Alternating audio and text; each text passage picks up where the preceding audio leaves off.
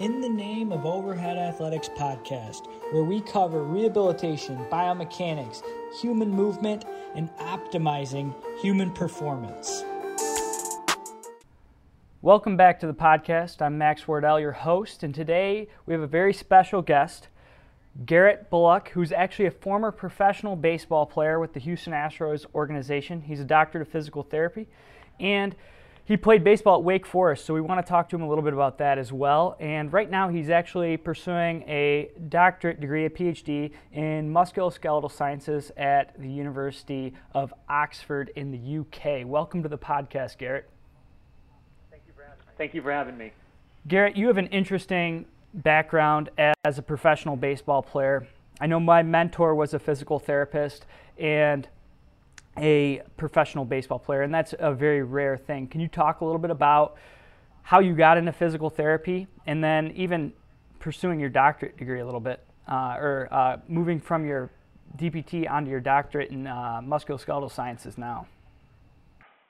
Yeah, absolutely. So I went to college as a history degree major and focused on Middle East and philosophy. And that's what I got my undergrad in. When I was going into the professional ranks, I thought when I retire, I would become pitching coordinator for a minor league organization and or move into front office. I thought that's where my calling was to go. As I moved throughout my time as a collegiate and professional player, however, I've had too many injuries to count, honestly. I had over 20 MRIs. I had so many cortisone shots, I don't even know anymore. Ended up having 5 reconstructions, etc. The thing that really bothered me about that was not so much that I had these injuries, was more of like we didn't know why I had these injuries or why other people that were specifically pitchers were having certain injuries. Current evidence-based practice, injury prevention usage, doing all this time to arm care. I was always in great shape, had great strength, always doing the arm care that was prescribed by the PT, the AT, the strength coach. Limiting my pitch counts, ramping up and ramping down correctly, doing all my off-season work, still didn't really matter. And so this really bothered me.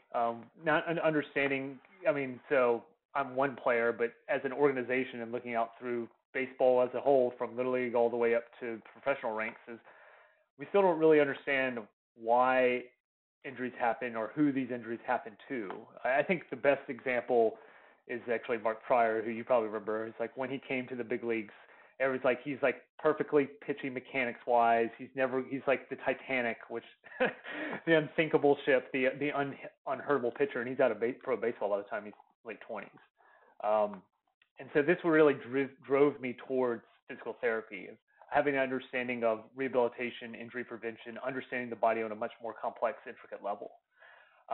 However, while I was in pro ball, I was actually playing for the Lexington Legends in A-ball. We played with, that's where the shoulder, with one of the premier shoulder experts is Dr. Kibler, who you may have heard of. Yep. Who's the one that did all the original scapular kinematics, scapular understanding of sixth scapula, all that, in the 90s and early 2000s. And I was a part of some of his studies, all his studies that are in the 08 to like 15 range published on scapula and pro ball. I'm one of those participants. And seeing how he was looking at us as pitchers and then his findings, he would present them in his team every year, totally changed how we performed arm care, how we totally changed when we did bullpens. Prior to then, we did classic pro ball, our sides were on day 2 after our start. Because of him, of looking, and I think some of this comes with Mike Reinold as well, of looking at how our posterior shoulder muscular trauma happens after we pitch from the eccentric loading, is that we don't really gain full internal rotation until by day three. So we actually moved our bullpens and totally changed our arm care because of Kibler's work that I was directly a part of. And so this is where I kind of understood the first time of how important science and how impactful that can be in relation to having an understanding of medical and the baseball field. So that was when it kind of like an epiphany moment of understanding physical therapy into research following physical therapy. And I think on ResearchGate, tell me if this is incorrect, you're listed as having 73 publications?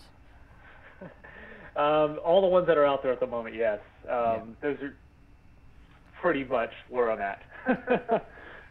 And I heard a statistic that says 3 to 5, 3 to 5, 3 to 6 published peer-reviewed articles is the equivalent of the amount of research that the average PhD requires. Can you tell me if that's correct or not?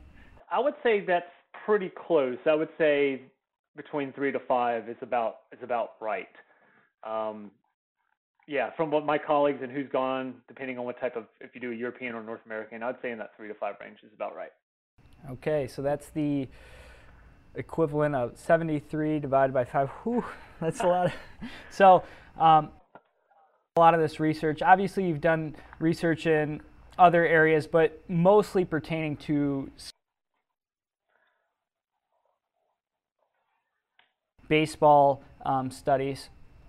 You've done some research with collegiate athletes where you're looking at NSAIDs and you're looking at mechanics, and you've done basically this huge array across many different disciplines in reality of research. If you were to look at some of that stuff, where do you think like research is heading in terms of what's the most important stuff for these epidemiological phenomenons and injury rates that we see in baseball? Like, where are we heading? I think that's a really great question. I would say that the hottest topic that I've come across within pro athletics, and this is from Olympics, NFL, NBA, MLB, and pro soccer, which I've had dealings with, is that it's really in prediction, which is what my PhD is in. Mine's in statistical prediction in epidemiology, big data. I think that's where a lot of it is moving towards. I'm not saying that's all the answer, but I think that's where a lot of it's moving. I'd say the most important answer that no one has really moved very well into, and some of this is because of the nature of sport, is causality, which is the understanding of the cause and effect of different things.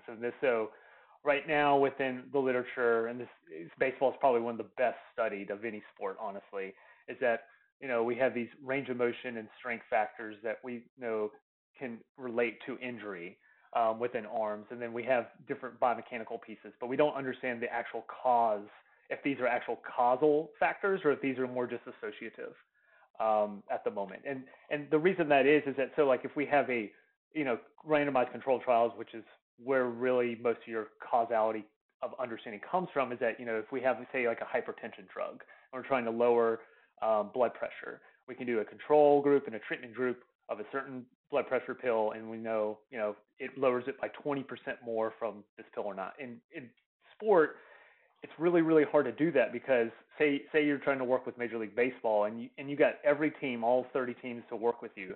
Are they really going to give half their pitchers an intervention, the other half not? They're trying to win the World Series.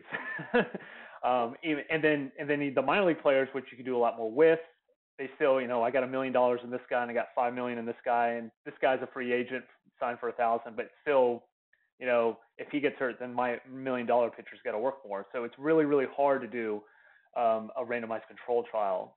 And then ethically, I know a lot of the work in injury prevention is there's been some, like Carolyn Emily's done some great work in randomized control trials of injury prevention, is that we know that injury prevention works. From the FIFA 11 Plus to Carolyn's work and to some of the stuff in Japan for the arm care, is that, but can we not, we can't ethically not give one group an injury prevention, not give them an injury prevention as control. So that's where a lot of our issues in causality come from at the moment.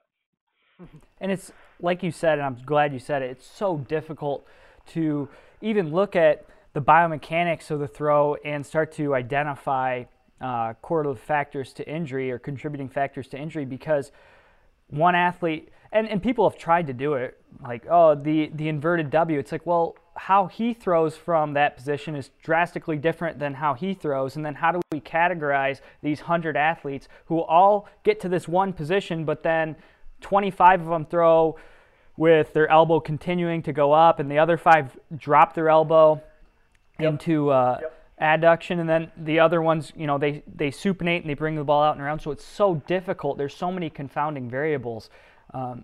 What are we doing to start to, I guess, solve this problem? Yeah, so that's a great question. Number one is that and this is within all of science, we're starting to work much more in an open science framework and multi-center collaborative environments. And that, so like I was in a meeting probably a week and a half ago with a team. They're like, we want to learn how to predict this in our athletes. I said, that's great. That's probably the most pertinent thing you can do within your athletes in your sport. But we're going to need 3,000 people to do that. and you got less than 100, right? So we're going to need either 20 years, which practice in sports is going to change drastically in that time, or we need to have the whole league or really multiple leagues throughout the world to do this. And I think that's where some of the work I've done recently is really trying to open up this open, collaborative, open data, open source work to try to bring multiple different research centers together or multiple different teams to be able to have the power to look at, is the inverted W really an issue, or is it just that those two people that were really famous that had an inverted W got injured? And so there's so many different variances within everyone, how they throw, how they move, and being able to understand really the signal from the noise from that. And that goes beyond this prediction model, but into also, individual assessments for each guys can then start to give us a better prediction of their potential injury rates or injury risk in the future, in terms of, hey, physical examination combined with maybe a biomechanical examination, which is often the neglected part. Is people are hooked up to these 3D motion capture machines. They're looking at EMG. They're doing all these different things, and they got all the sensors on them. They're doing everything, but then they never looked at anything in their physical examination. They didn't look at their hamstring flexibility. They didn't look at their internal rotation, or they didn't look at their rotator cuff strength or anything else. Yeah, I totally agree. It's really the confluence of all the all the things you look at an exam as a coach or as a clinician or even or as a scout. Like you get how they look physically. Are they in shape or are they not in shape? How they look from a range of motion strength. How are they moved? And then you get into the sport-specific task, and then what is their loading from the sport-specific task? It's really not until you bring all those together that you really start to have an understanding of what the risk is and how we can mitigate the risk, which is you need a lot more data for that. And so a lot of the stuff that's out there in prediction from the private industry that I've consulted on is really small and very opaque in terms of a black box methodology from that. And so a lot of the work I've done, actually my dissertation is working on understanding effect size, sample size, and then the how much you can trust different predictions within arm injuries. So I think that's where we're moving. Which is very different than a lot more than we need.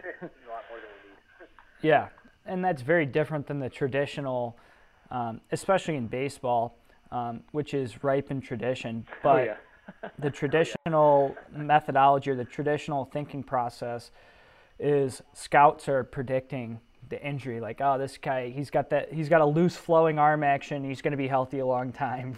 It's like, what does that mean? What's the objective data behind that, or what does that even mean? How do we quantify a loose flowing arm action? Yeah, and I think in baseball specifically, we've gotten a lot better in that in the last decade, and I think especially in the last 3 to 5 years, and I think in the next 5 years it's going to get even more precision. But I think we're starting to move into the continuum of too much information, and so we're having this. Actually, I wrote a commentary with people from the NFL, the Olympics, and pro soccer from Europe about this. Is that we've moved so much into the data realm that now we have an overload of data. It's almost paralyzing, and be able to parse out what's important from that and what are the type of decisions and inferences we can make from that, and what are the implications of those decisions. I think is where we're kind of moving healthcare generally. Like the director from Oxford, he just retired, Professor Andy Carr. He thinks that the next 50 years is really going to be about consolidation of healthcare. From the polio vaccine at University of Pittsburgh in 52 to about 2000 was really about expanding MRIs, different vaccines, different types of surgery and improvement surgery. I think we're really more of like, okay, now we've done all these things, and we, especially with Google and big data and Google Health and all that, what is actually important from this? What are the factors that really mean something, not just from, say, in baseball, preventing arm injury, but also what's important to the player? What's important to the coach? What's important to that? Instead of right now, I think we're in this kind of in-between zone of let's just test everything and then see what comes out. And then it's just like you put pointillism you put your face so close to the pointillism types of paintings and you don't understand. It's not until you move back and you say, okay, here's where this trend is. This is where this trend. This is what's important. Right, we're looking right at our nose, exactly.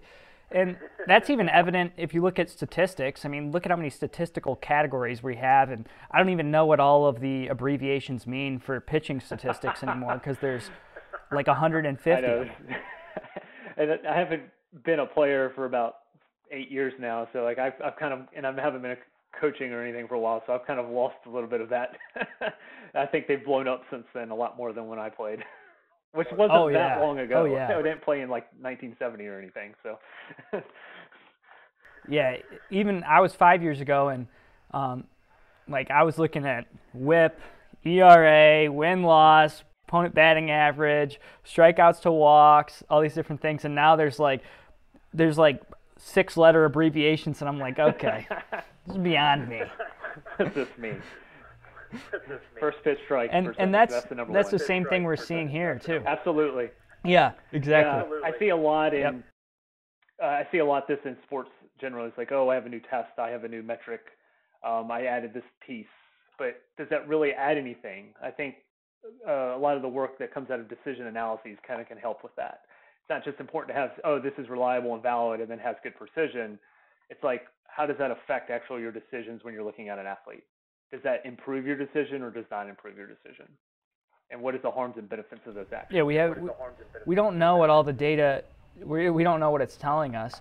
And some people know exactly what certain things are telling them, and then they have 50 other tests. And that goes as far as our movement screen, which is actually how we got connected here, Gray Cook. And I reached out to Matt Cook and asked, hey, and he threw your name out there. So I want to thank Gray Cook and Matt Cook for the connection here. This is awesome. But when we talk about movement screens, we need to make sure that we're looking at the most important variables for each athlete. That goes for our entire physical examination, as opposed to looking at 50 different tests. And maybe that's what some people are promoting out there, is we need to look at every single thing. Well, no, we need to look at the things that are most important and that are going to demonstrate statistical significance, but also clinical significance in the end for each individual athlete. Yeah, I totally agree. Gray and I always talked about you need to get the low-hanging fruit out of the way before you can talk about anything else.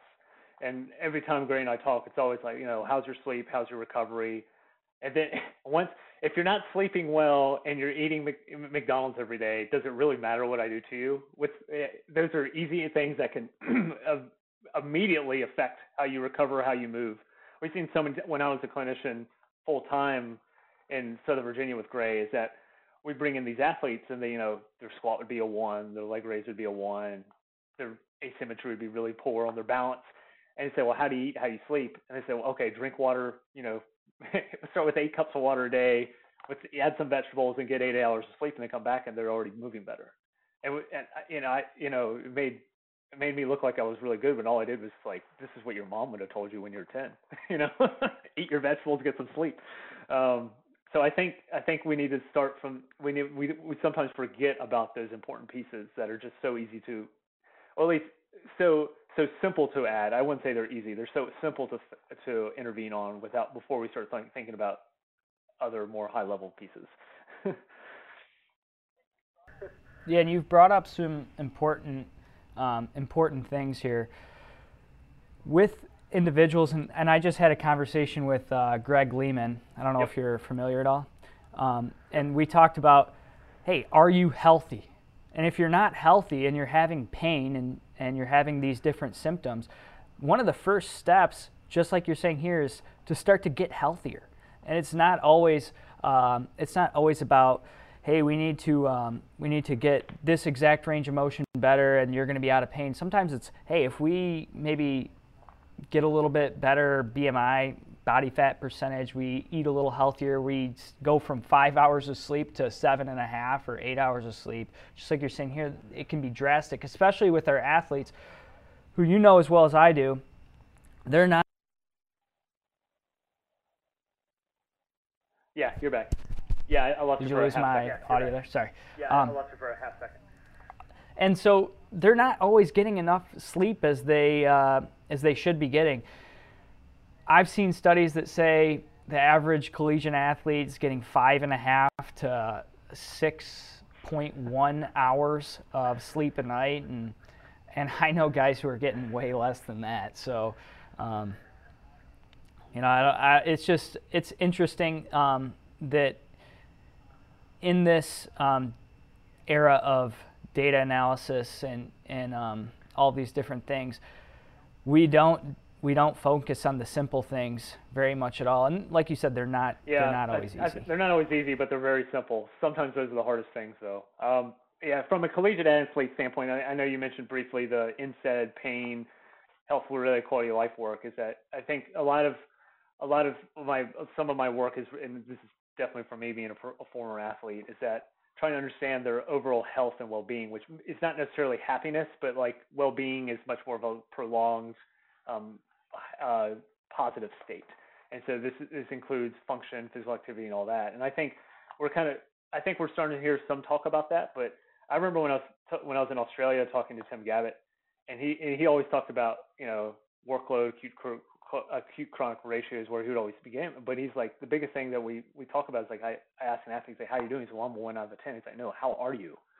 He said, that was the most important part for me. And then we move into how workload affects you, and then how the different movement strength and injury history affects from the workload. And I think some of that's really starting to come out. And I know that in the tennis world that's coming out a little bit lately, but I think we're only starting to scratch the surface of how much that can actually relate to, say, injury or time lost from sport, or actually medical care usage in the training room.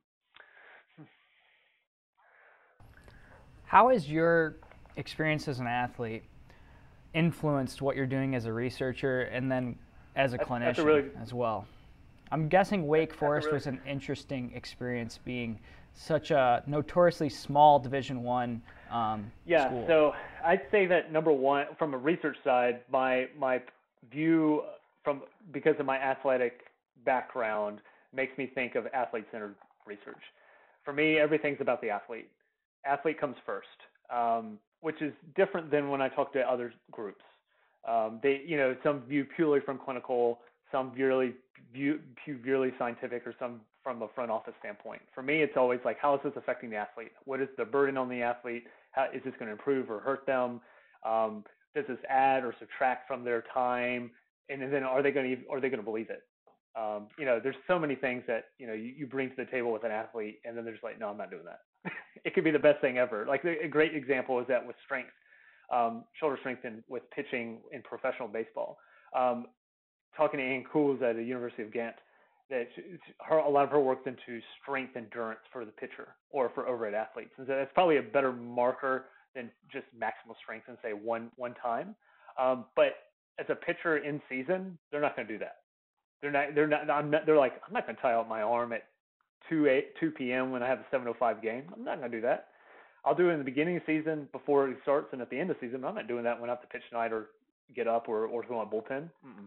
But they will do one maximal external rotation. So while the endurance one is a lot better, you're going to have to go with the maximal strength one, because they don't see that as fatiguing. They're like, okay, I did that external one time. From as a clinician, I would say that it really helps me understand, get inside an athlete's head, and also allowed me to be able to really relate to them, especially after injury, of talking about my own experiences of athletics, of my depression issues and feeling not being able to contribute following major injury, and how that related to the recovery curve from that, and being able to acknowledge that, I think was really powerful as a clinician. Of saying, I've been here, this is what happened to me, this is the issues I had, this is I felt this way, these are the symptoms I have, and this is how I kind of got out of it. I'd say that those would be the two biggest. Yeah, I like that. You have a really unique background in a lot of ways, but also in that you're doing a lot of this quantitative analysis now, but you also have experience on the qualitative side in working with Gray. And that's where we largely are at the Overhead Athletic Institute. Obviously, we have quantitative assessments that we're taking athletes through in looking at external rotation torque or these different things like you're talking about here. What is their strength into internal rotation or external rotation? And we measure that. And what does the dynamometer say here? but we're doing a lot of qualitative biomechanics. And if you only have one of those two perspectives, you're probably missing out on a great deal of it, especially in my mind, especially if you're on that quantitative side and you don't dip into the qualitative side at all, because athletes are individuals. And if you're only on this side that only says what the research, okay, we look at front foot strike and this is where you have to be, and you have to be at this point at maximal external rotation, well, you missed out on all of the other components that the research couldn't analyze. Yeah, I totally agree. You really well. need both perspectives. So like when you look at the scientific thing, there's qualitative and quantitative research, right? And it wouldn't be out there if it wasn't extremely valuable. Karandeep Singh at University of Michigan made a great point about 2 weeks ago, which I know I tweeted about, is that it's not about what's happening in the greater literature, it's about that patient in front of you right there. It's that, and that patient in front of you doesn't care that, the odds ratio of this is, when I use this intervention, or the risk ratio of this is that. They just care about, like, how can I get better? Or am I going to get hurt? Or am I going to pitch again? That's what they care about. If I have this elbow injury and I'm 15, am I going to be able to play on my high school team? Or am I going to have a chance to still play college? Or am I going to be able to come back this season? That's what they care about. They don't care about the research. They care about being better. And that parent, same thing. They care about their son or daughter being able to be healthy so they don't have long-term issues and they can be happy and play this sport right now, which they love. And same thing if you're a collegiate professional. It's a little bit more intricate as you go up, but it's the same thing. And I think sometimes we lose that on the research side. And on the qualitative side, I think sometimes we have our own implicit biases from our own viewpoints. Like my bias is always towards the players. Sometimes I would argue that's always a good point to stay on, but there may be things that I think about that may be invalid because of that. Maybe I'm too much invested in a player versus, looking at the overall body of, the population. So I think it's really the combination of both where you really kind of get more the best bang for your buck. Yeah. Combination of both. Yeah. So in your research now, you're looking at a lot of these injury prediction models, and you're analyzing a lot of former research as well through literature reviews and meta-analysis and these things. And you're looking at, I'm interested to hear just some discussion back and forth on some of the NSAID and anti-inflammatory studies that you've done, especially because you've done so much research and investigation into the collegiate athlete, which is where I think they're probably honestly used. Yeah. A little bit about excess. That study. That That's a study. I'm going to give a shout out to Shafali Christopher, Ellen Shanley, University of Elon, Wake Forest, and ATI Physical Therapy, University of South Carolina. That was a conglomeration of us because we all came from former athlete backgrounds and trying to understand athlete health, general athlete health to a much greater degree, which has really been overlooked. And what we found is that almost 1 in 2, it was around 40%, used NSAIDs that had pain every year within the season. And not just, I have my hand hurts today or my knee hurts today, like pretty proficient pain throughout the season. And that out of those people that over 60 or 70% use some type of NSAID, ibuprofen, Motrin, et cetera, throughout the year. The worst part, though, to me is that most of those athletes never talked to any healthcare provider about their ibuprofen, Motrin, NSAID use. They just either bought it themselves or they got a family member or friend to buy it. And so and that their dosage was not informed on, not even on what it says on the bottle. It's like, you play baseball, it's classic. I got to pitch today. I'm just going to take eight ibuprofen and go with it. I remember, I used to be one of those people too, and that can cause some serious ramifications, not just from like internal GI stomach issues, but also from musculoskeletal tendon weaknesses, but also the classic of I took eight ibuprofen, so now I can't feel my arm, but I'm now going to throw into a tear because I'm quote unquote numbing my arm so I can pitch today. And I think that's where a lot of the really scary issue to me is that we need to do a lot better job of monitoring that, especially at the collegiate level. And then also being able to educate them, and not just them, but their families, on what actually is good healthcare literacy and good healthcare use of, say, ibuprofen in terms of returning or trying to mask pain. I think that's where a lot of that showed, and I think that's where the qualitative work will really come in. It's like, what are the families thinking? What is the athletes thinking when they use and think about using NSAIDs? And then like on the quantitative side, it's like, what is the prevalence, which is the amount of people using it, and what are the barriers and facilitators to help change that? And I think that's where that can really mesh together.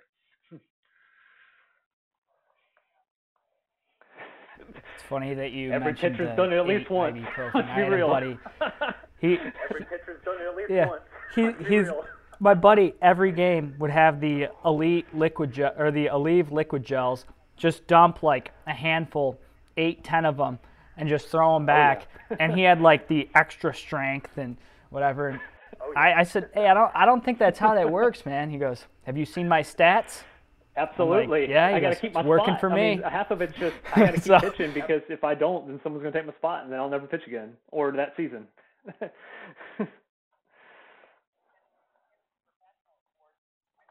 And in professional sports, I know it can go a bit farther at times.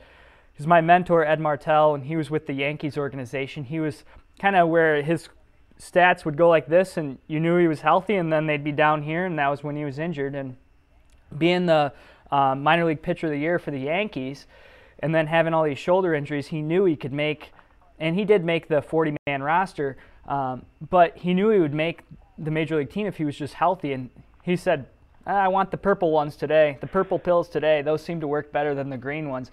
And at the time, it was one of those things where, hey, we got to make the athletes happy, and we're going to do whatever, we'll give them whatever, whatever they need to stay on the field. And obviously things have changed a little bit with this prescription of pharmaceuticals, but muscle relaxants, and this goes beyond NSAIDs. This shows that there's a lot more work that needs done on that, not just like, okay, that's one specific type of medication, right? That's not talking about the higher opioid use or the muscle relaxers or whatever.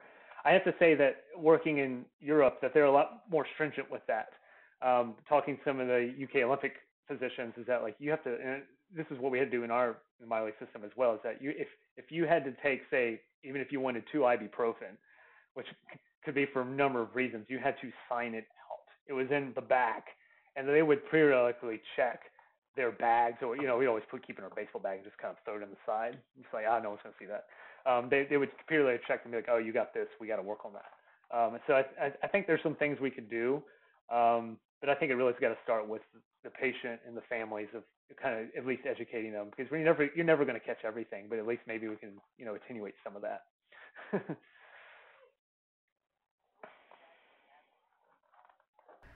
And with these guys that are having pain all the time, obviously we're concerned with chronic injury and overload.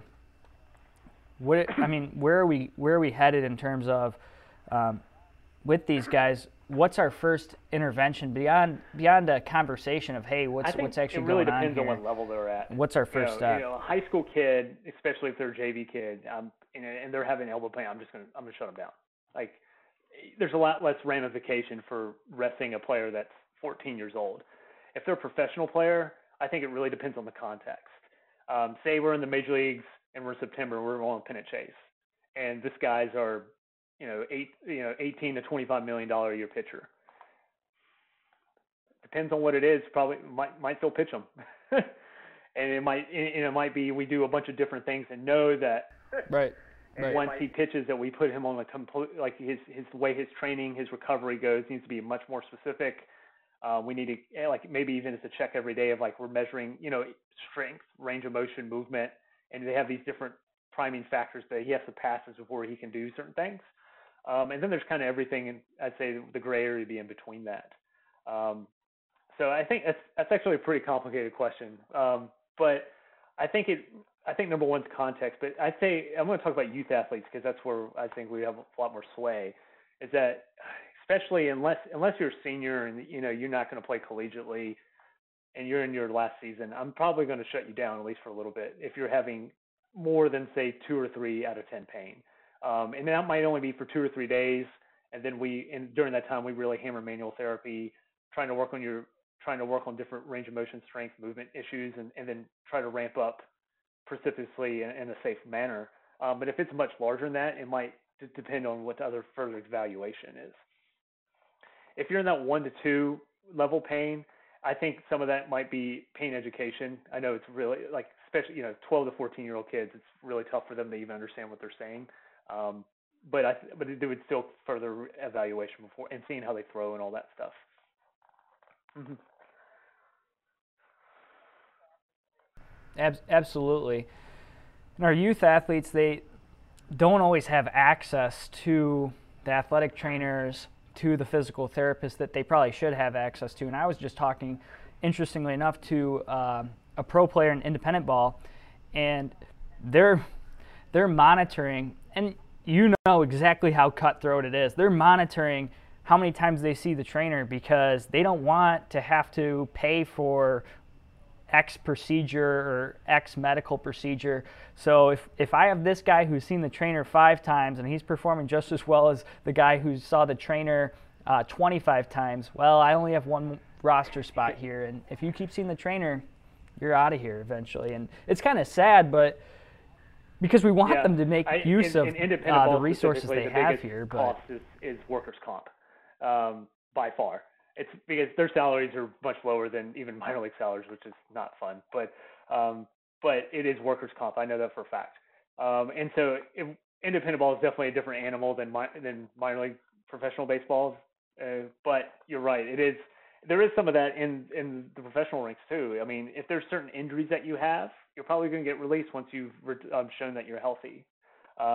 Shoulder surgery is a big one. If you have a major shoulder injury, they're going to probably be a much more risk of cutting you unless you were a massive first rounder or something, a high prospect. If you have Tommy John and you're a good prospect, they'll probably keep you because of how those return to sport better than shoulder surgery. So there is, and then if you were a one that was, I was a person that was in the training room every day, shows how resilient I was as an athlete. But more risk to cut you just because of that, because they see that as more at risk for you not being able to participate.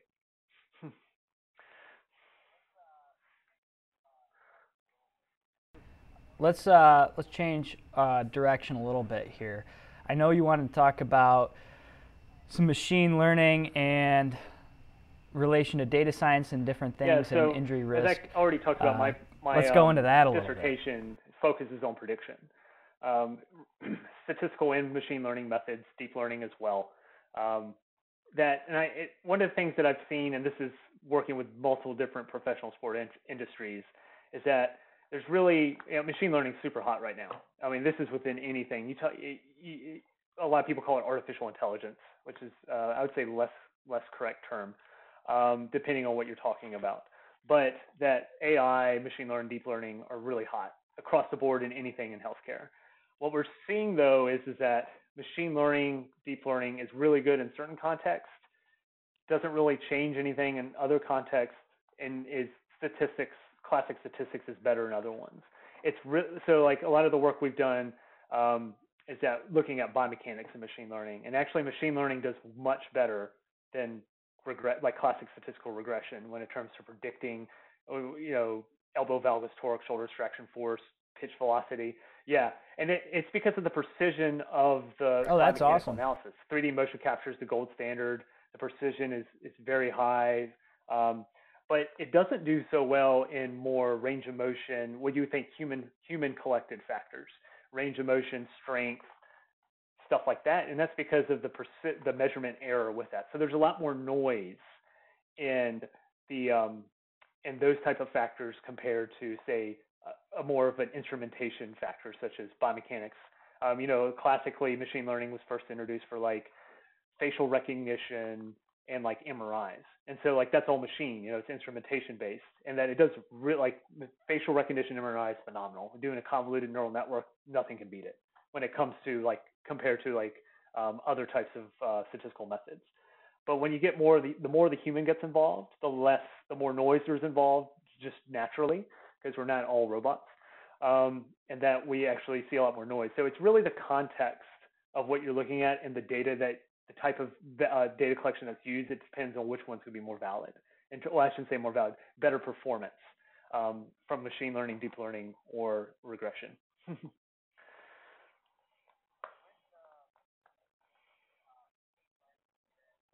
with the machine learning here and AI, there's all these consumer products that are coming out on the market, and I'm concerned a little bit with many of them, and I'm not going to mention any names, but I'm concerned with them because they'll take one video from a phone or a camera in one angle, and then they're equating that to 3D motion capture. And really, I think even a bigger problem is you have a cell phone that's measuring that's doing a 2D video, and then you're extrapolating range of motion in your assessment. So I've actually seen some they're doing overhead squat assessment. They're doing the athletic stance IR, and then they're telling you, okay, well, there's actually a 12-degree variation side to side. Those are good questions. Okay, there is some actually really good see. technology out there from camera-based to understand different movement patterns. And then, however, I think it really depends. It's really how they're using the context of what the recommendations are. Like some of them, and I'm going to have to tell FMS for doing a really good job on this, is that it's really used to say, we're seeing something here from the self-use. Now go see a physical therapist. Instead of, and I think that's phenomenal. That's great. I think that's great outreach. Yeah, and I'm good with that. Have self-empowerment as a patient to see, I'm going to move in certain ways. I'm going to do certain things. And then it's going to say, I think that there's some things we're seeing through this. Now let's send you to a physical therapist for more examination, or athletic trainer, or a physician, et cetera. The ones where the context is really validated, a lot of times, a lot of these apps are used for or validated on using a physician or a physical therapist, athletic trainer that's used at the elite level. And I'm using it as part of my continuum of care and continuum of evaluation. But now we're touting it as now mom and dad and athlete A that's in, say, a high school athlete or middle school athlete, you can use this yourself to do all the things that we validated on the physician side or the medical side, physical therapist. And that's where I think a lot of the messages needs to be better tailored to what actually the use of this and what have we used this on before. I think a lot more transparency, and my advisor Gary Collins has done a lot of this, is transparency on what is the proprietary software. And I'm not saying you have to give away your algorithm or your code, but there's a lot more transparency that needs to be done in terms of either external validation or messaging and spin, or actual ways. There's mathematical ways to take the code without seeing the code, so you don't give away your IP, to then use it in other ways to see how well it works. And I think there needs to be a lot more work on the transparency of those things to see. I mean, because think about like a surgical intervention. Say like, I'm going to have total shoulder replacement. The FDA has to go through so many different phases to be able to put that in your body. Or a drug, same thing. This is in many ways a medical device, but there's really no regulation. And there's so many. I think if they had to go through at least, maybe not drug amount of FDA regulation, but some FDA regulation of some sort, we would have it would be much more specific to what that actually is, and we'd have much more trust in that thing instead of the Wild West what it is right now, I would say.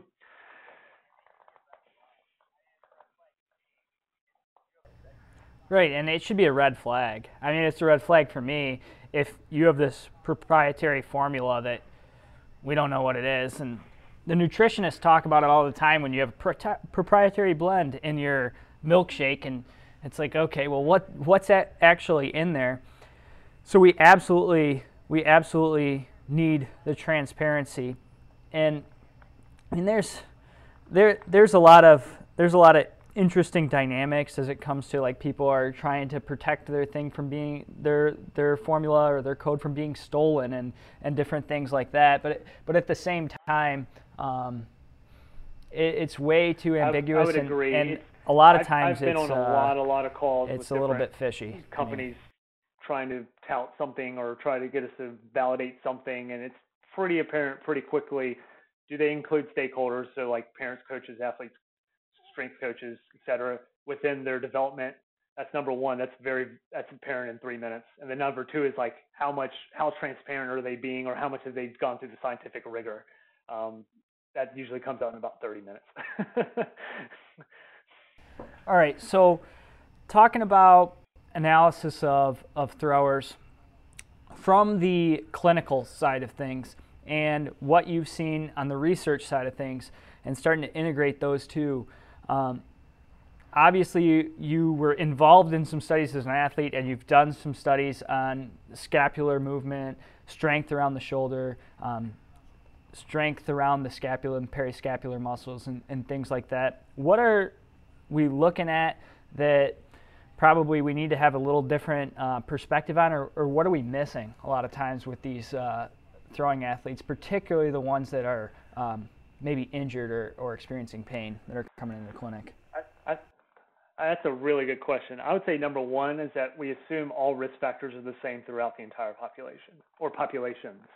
So like the classic is shoulder range of motion, internal rotation deficit, right? In throwing is that we assume that what we see in a professional pitcher is say 10 degrees difference between both sides or 5 degrees difference is exactly what we should be looking for in a 12-year-old. And we should not have to give a lot of props to Ellen Shanley and Carolyn Emerly for handling this into me, is that we cannot assume that a 12-year-old child is a little adult. Is that we have to take into context of where they are growing, where they are in terms of their, a 12-year-old can be very different biological maturity. And you have, you look at a little league team, 12-year-olds, some will look like they're 10 and some will look like they're 15. And then we take the things that most of the work's been done at the professional level or the collegiate level, and then we transpose onto a 12-year-old. That's number one. Number two is actually humeral torsion. This is humeral torsion, for you guys that don't know, is actually the twisting of the shoulder bone. And this happens as you throw throughout your growth and development stage. This has a profound effect on how much range of motion you have. That's why you can have so much more layback on your throwing arm compared to your non-throwing arm. And it affects the range of motion of your shoulder when you look at it from a clinical standpoint, and potentially also strength-wise. You can't measure that with it, right? Some of the work I've done actually is trying to use classic tested measures to look at that, which is not quite out yet. But right now, the best way is through indirect ultrasound. Not every clinic is going to be able to afford that, but if you have access to ultrasound, measuring humeral torsion and then looking at side-to-side difference is really important to understand how that's affecting their shoulder range of motion. So I'll mention this here. Softball players, adolescent softball players, I've had a few referred to me in the last maybe 6 months that maybe had a 10, at the most 15 degree deficit in internal rotation. They were listed as GERD and posterior capsule stretching.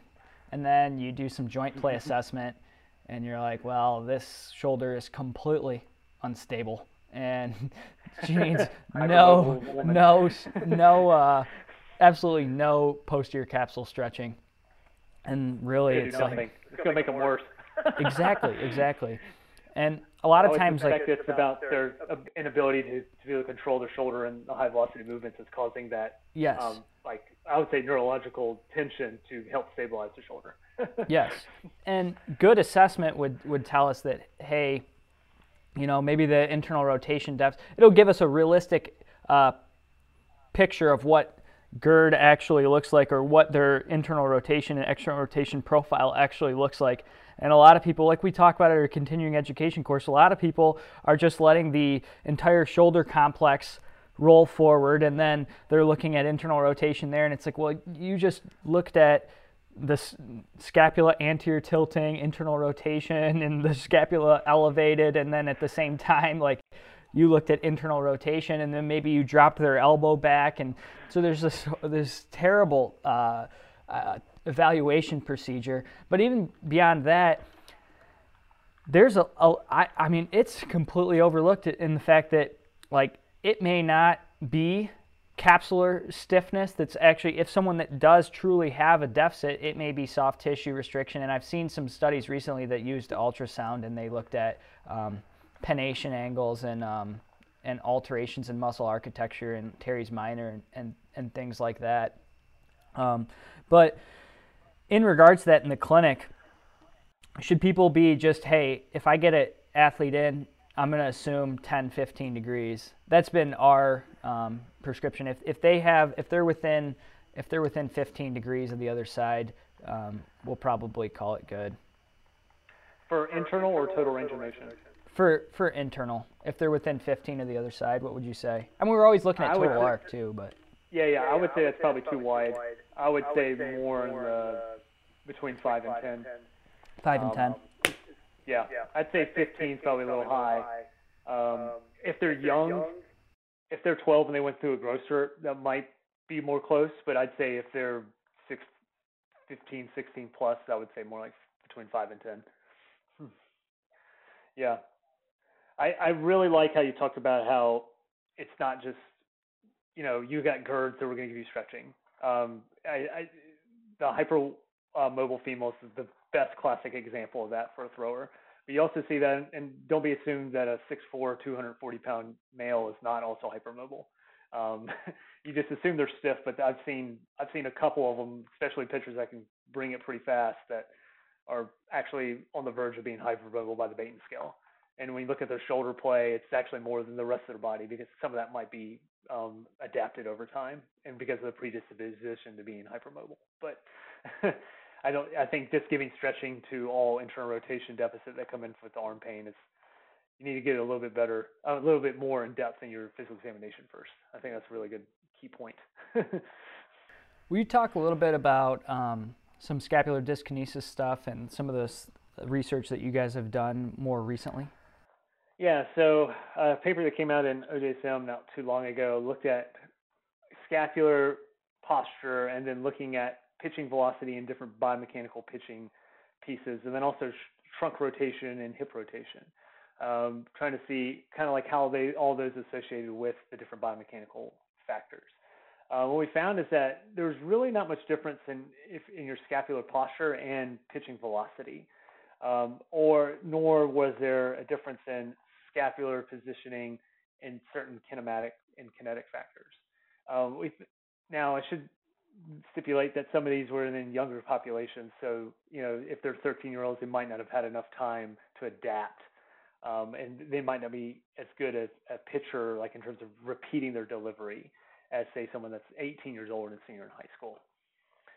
And so what we found is that, like, our overall conclusion was that there's really no competitive advantage to having an overly adapted scapula for throwing. You always talk about like the sixth scapula, and some of that is, you're going to go through that throughout the season, especially when you get higher up levels of, like, that you're not going to be able to get that upper rotation. You're going to be more anterior tilted just generally if you're closing that subhumeral, subacromial space down. But there's no, there's always been this push-pull of like, well, do you actually need the sixth scapula? Do you not need the sixth scapula to pitch? And then we kind of, I would say this is preliminary, but that, at least with this in this cohort of like 150 people we ever had, is that there really was no competitive advantage to having that more what you think about baseball scapular posture. So I think this goes really back to, having good tissue mobility, having good strength, having good being able to get in good positions with your shoulder parascapular movement is really important. And it's not just like, oh, I can't do that because if I lose that, I'll lose my pitching ability. Right, and that goes back to the sentiment that you always hear, which is that you have these specific adaptations, which, we know that that's what happens, but some of these specific adaptations are not going to lead to a performance benefit in the end, and this seems to be one of them. And I would venture to say that another one would be alterations in spinal rotation or thoracic rotation. Yep. And what we've seen just anecdotally is that athletes that swing right-handed, throw right-handed, tend to rotate a lot better to the left, and they're powerfully doing it a lot. And that adaptation, it's great that they have great rotation to the left, but they also need pretty good rotation to the right as well. Is that what you found, or? Yeah, so that was why we looked at hip rotation and trunk rotation, and see, like, do you need to lose that? We see about 8 to 10 degrees difference on that contralateral side. And like for me, for example, I've lost so much of my trunk glove side rotation. It's not even funny. But what we found is that there was really no difference. And so if the people that lost it or didn't lose it, there's no difference in their pitching velocity or different kinematics within their throwing motion. And so there was really no competitive advantage of losing that trunk range of motion or that hip range of motion. And some of it's just, it's really comes down to trying to keep them more towards neutral in those specific factors.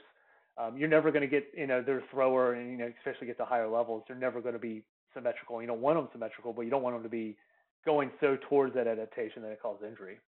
Trying to keep them as most equal as you can throughout the season, I think, is really important. And that goes as far as a lot of our athletes. Just because they're symmetrical doesn't mean what they have is good, and that's for range of motion and strength. Just because they're symmetrical in their external rotation strength does not mean they're strong. Also true. They can be doing 15 pounds, so they're symmetrical, but they can't hold their shoulder when it gets into that release.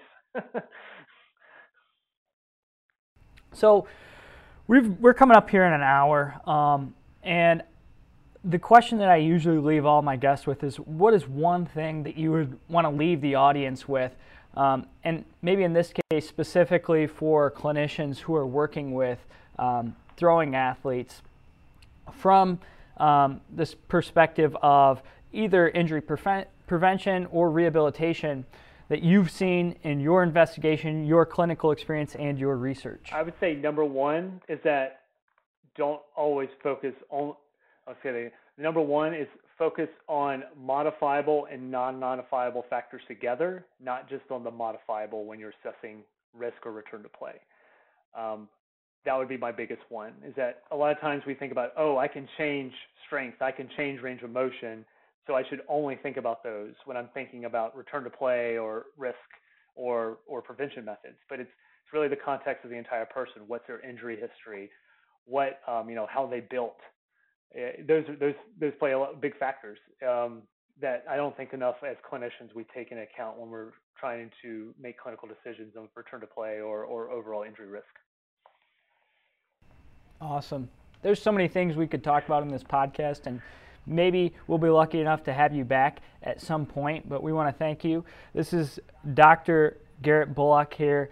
Where can we find you, Dr. Bullock? Probably best is on Twitter, Dr. GS Bullock. I think that's my Twitter handle. So Google Garrett Bullock Twitter, you'll find me.